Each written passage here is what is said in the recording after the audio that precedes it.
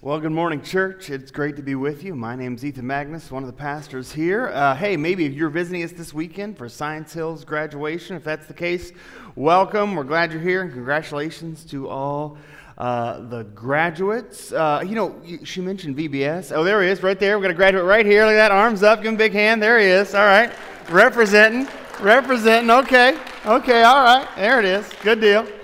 Today's also Memorial Day. And Memorial Day weekend, rather. And I know probably a lot of us are celebrating Memorial Day in different ways. But Memorial Day got its start as people recognized that we needed a way to remember those who have sacrificed greatly for the people and the land they love. And so as I get started here, I'm going to jump into the sermon on the series, but I just want to offer a prayer.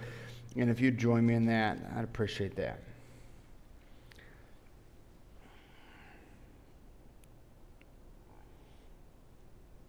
God, make us a people who remember and a people who are grateful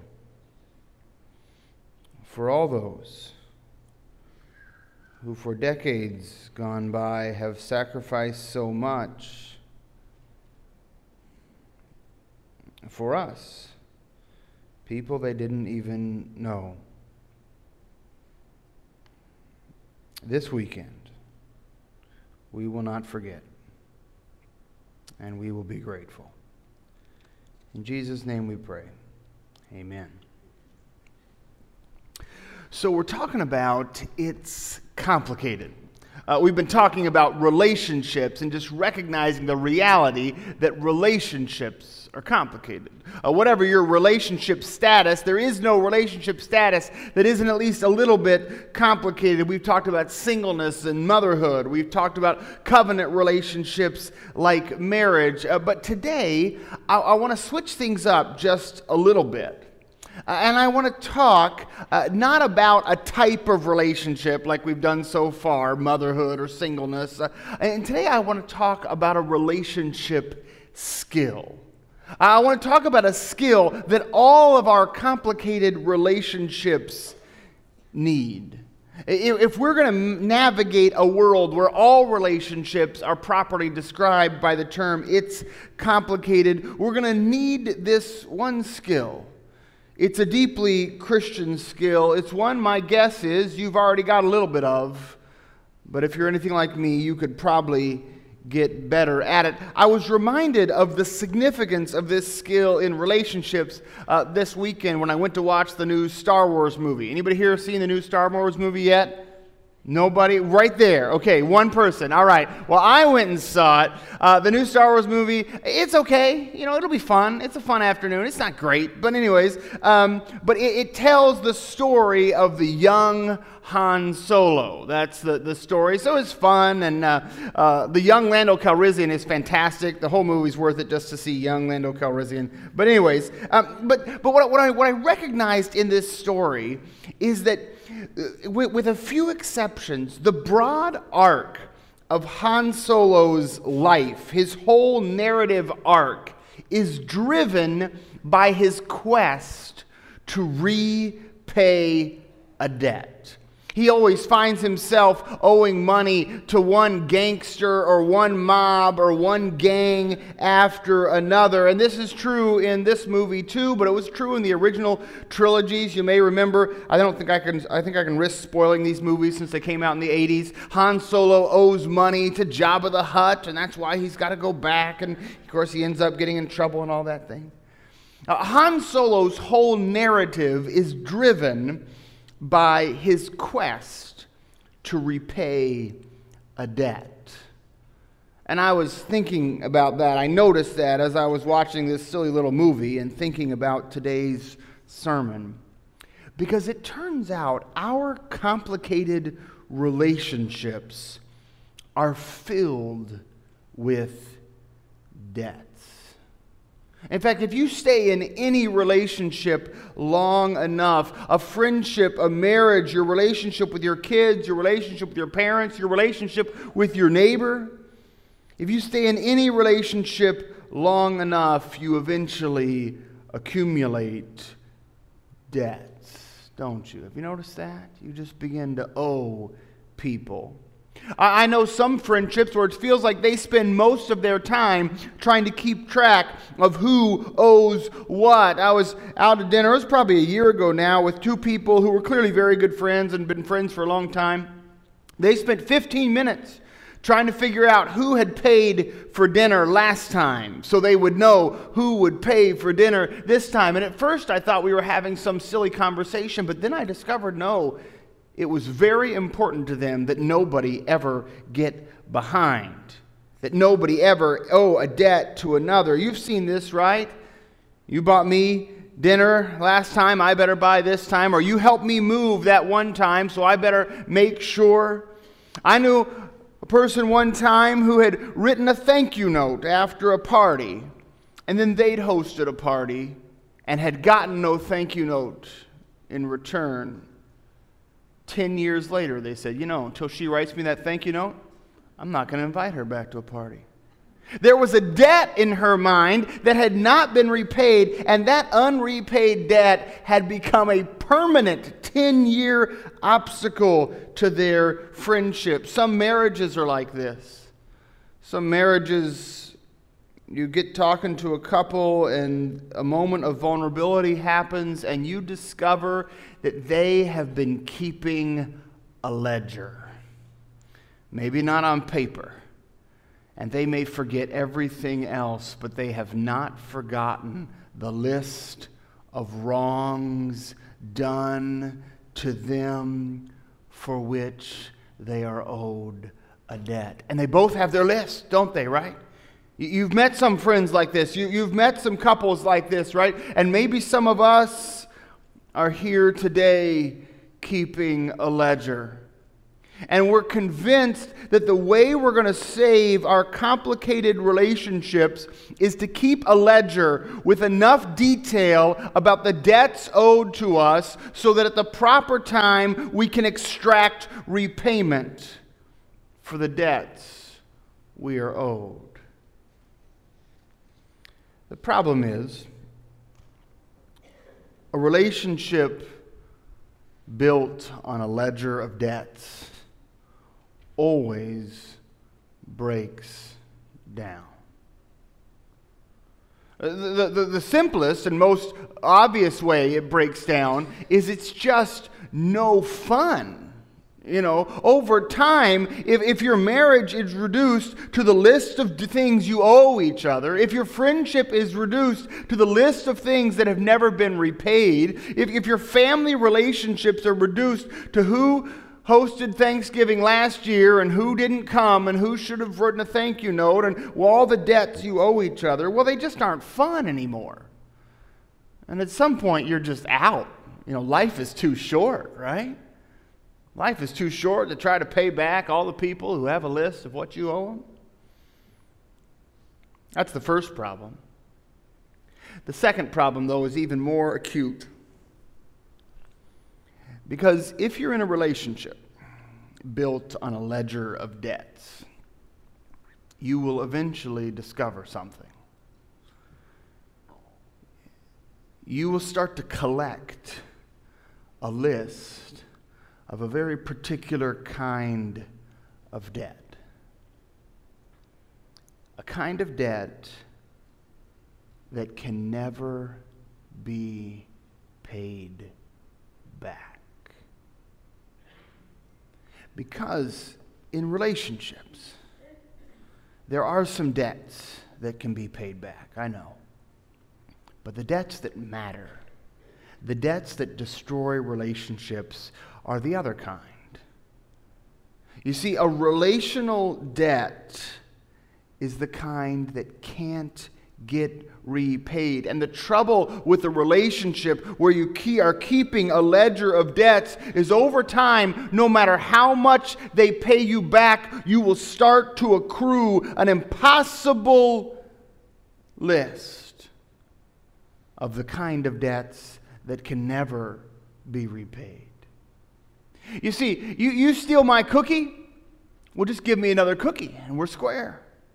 You wreck my car, just buy me a new one and we're square. You buy me lunch, I'll buy you lunch and we're square. There are some kinds of debts that can be repaid, but the kind of debts that destroy relationships are not those kinds of debts.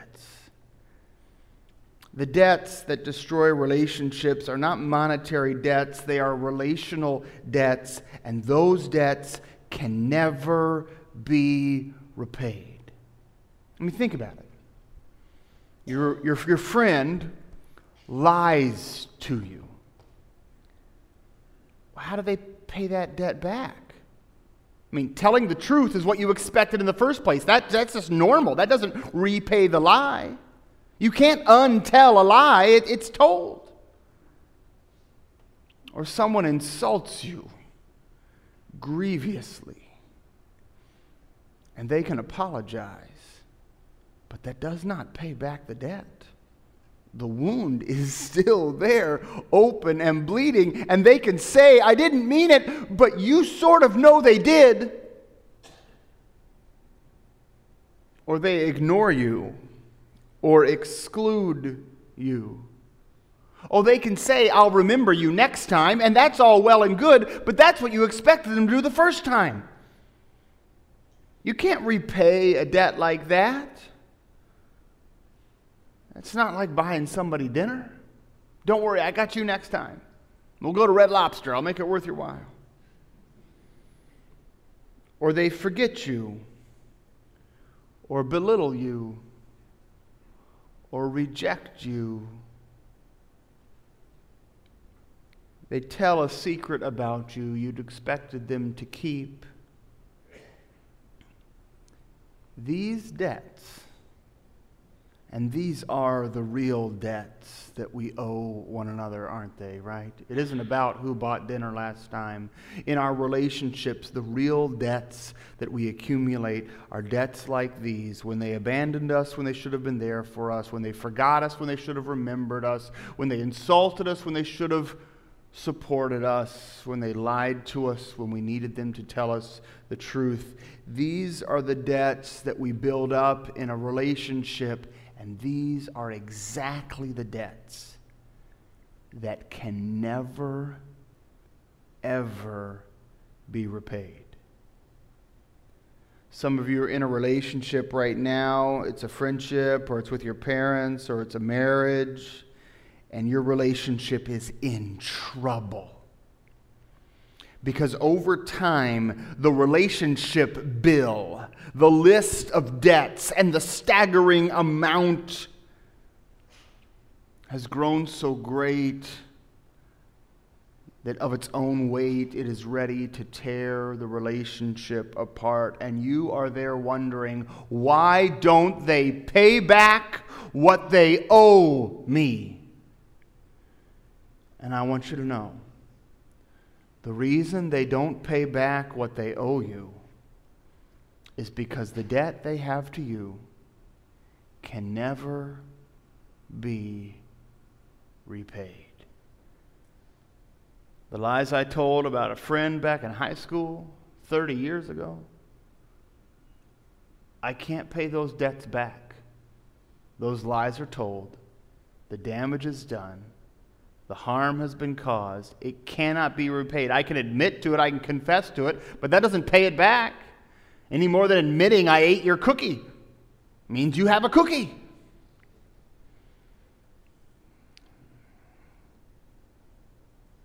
So what is there to be done?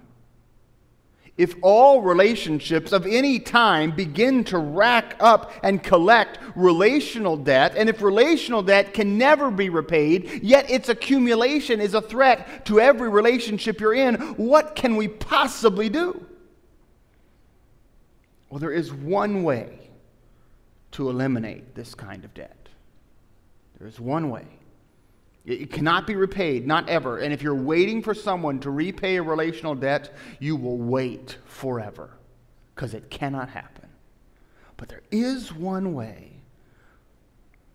to eliminate relational debt. It can be forgiven.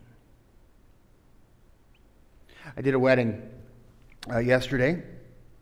And in that, as often is the case, I got to read from 1 Corinthians 13, where Paul is talking about love. In the middle there, he writes, "Love is patient, love is kind.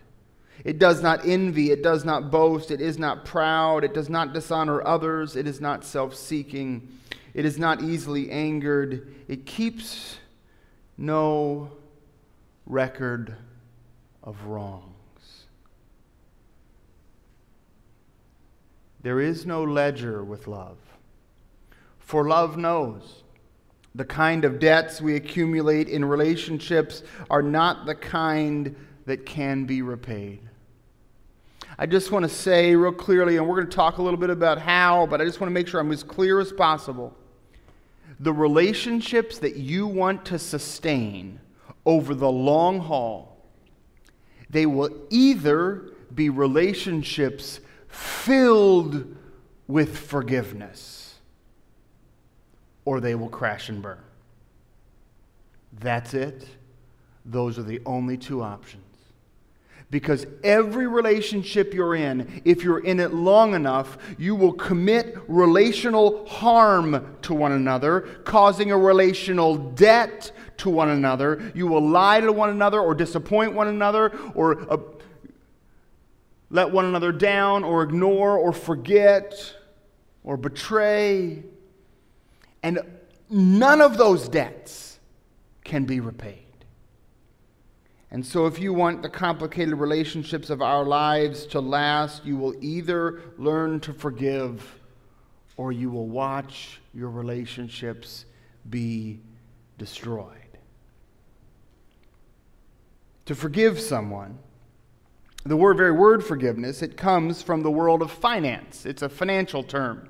It was in the ancient world, it is in our term. To forgive someone is precisely to release a debt that was owed. Like a bank would forgive a loan, or like a friend would forgive a fault. And for Christians, the Bible teaches that for us, the foundation of our forgiveness for others is the truth that God has forgiven us. Jesus tells this story. Peter came to Jesus and asked, "Lord, how many times shall I forgive my brother or sister who sins against me? Up to maybe 7 times?" Jesus answered, "I tell you, not 7 times, but 77 times. You see, the kingdom of heaven is like a king who wanted to settle accounts with his servants. As he began the settlement, a man who owed him 10,000 bags of gold, now that is a debt that can never be repaid, was brought to him. Since he was not able to pay, the master ordered that he and his wife and his children and all that he had be sold to repay the debt. At this, the servant fell on his knees before him. 'Be patient with me,' he begged, 'and I will pay back everything.' The servant's master took pity on him, canceled the debt, and let him go. But when the servant went out, he found one of his fellow servants who owed him 100 silver coins. He grabbed him and began to choke him. Pay me back what you owe me," he demanded. His fellow servant fell to his knees and begged him, "Be patient with me, and I will pay it back." The very same words. But he refused. Instead, he went off and had the man thrown into prison until he could pay back the debt. When the other servants saw what had happened, they were outraged and went and told their master everything. The master called the servant in. "You wicked servant! I canceled all that debt of yours because you begged me to. Shouldn't you have had mercy on your fellow servant just as I had on you?" In anger, his master handed him over to the jailers to be tortured until he should pay back all he owed. This is how my heavenly Father will treat each of you unless you forgive your brother or sister from your heart. There's a lot to learn in that parable. I'll start with the last words. It's terrible. It's terrifying, isn't it? This is how my heavenly Father will treat you unless you forgive your brother or sister from your heart. Jesus here saying that the very way God treats us is somehow linked to the way we treat others. Jesus saying we are called to be like God in our forgiving, but more than just called to be like God, we are commanded to forgive. It's so important to remember this. Our forgiveness of those who have wronged us is not just the invitation of God. It is the command of God. When I refuse to forgive the person who has wronged me, I am rebelling against God. Don't fool yourself and think that you can sit here today while you harbor unforgiveness towards someone in your heart and think that you and God are just peachy. No, if you are here today holding on to a debt that someone owes you that you need to forgive, instead you are being confronted by God.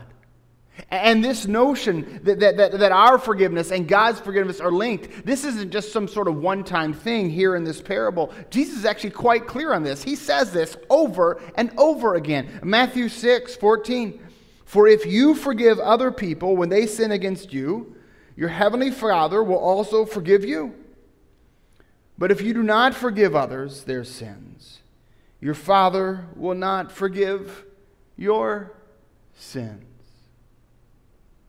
It's as if God says to us, I'll let you decide what world you want to live in. You pick. You can either live in the world where everyone has to pay back their debts, or you can live in the world where they don't. You get to pick. But if you demonstrate to me that you want to live in the world where people pay back their debts because you're always collecting or trying to, well, then you're going to live in that world. And when the time comes, I'll come and collect the debts you owe me. And you can't repay them. Because the debts that we owe to God aren't the kind that can be repaid. Or, God says, you could just decide to live in the world that I've invited you into. I've invited you into this other world, this world of profound grace, where we don't expect people to repay their debts. That might be something you just have to tell yourself every morning. The world of grace is the world where we don't expect people to pay back their debts. I'm not saying if somebody steals your cookie, you can't ask for a cookie back. I'm not talking about those kind of debts. I'm talking about the kind of debts that we can't repay. The person who insulted you, they can't pay back that debt. The person who ignored you, they can't pay back that debt. The person who unjustly criticized you and misjudged your character, that's a debt they cannot repay. And if you are expecting them to repay that debt, number one, you will be disappointed your whole life long. And number two, God's word says that God will accept those terms. God will say, okay, you've chosen to live in a world where we always require people to pay their debts. And I'll accept that. But the alternative is so wonderful.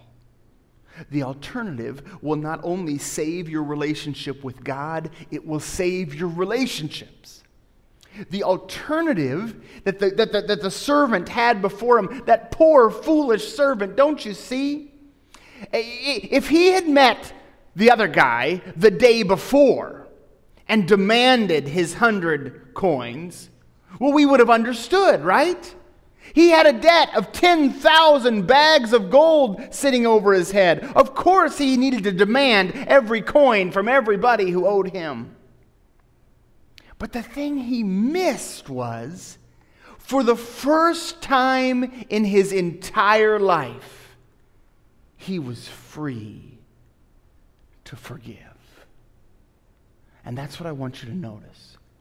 When you let yourself live by God's terms, when you let yourself live under the grace of God, then for the first time in your life, you are free to forgive. That servant could have gone to the other servant and he's all groveling, "Oh, I know I owe you 100 coins. And he says, "Who cares? Keep the 100 coins. I just got forgiven 10,000 bags of gold. Keep whatever you want. Take my donkey. I'm a free man." And that is what God wants to do in your life. If you want to know, where do you get started? How do you begin to live a life where we aren't keeping record of wrongs, where we aren't keeping track of debts? The place you get started is to recognize the radical magnitude of God's forgiveness for you. Go back through your life. Think of everything you owe God.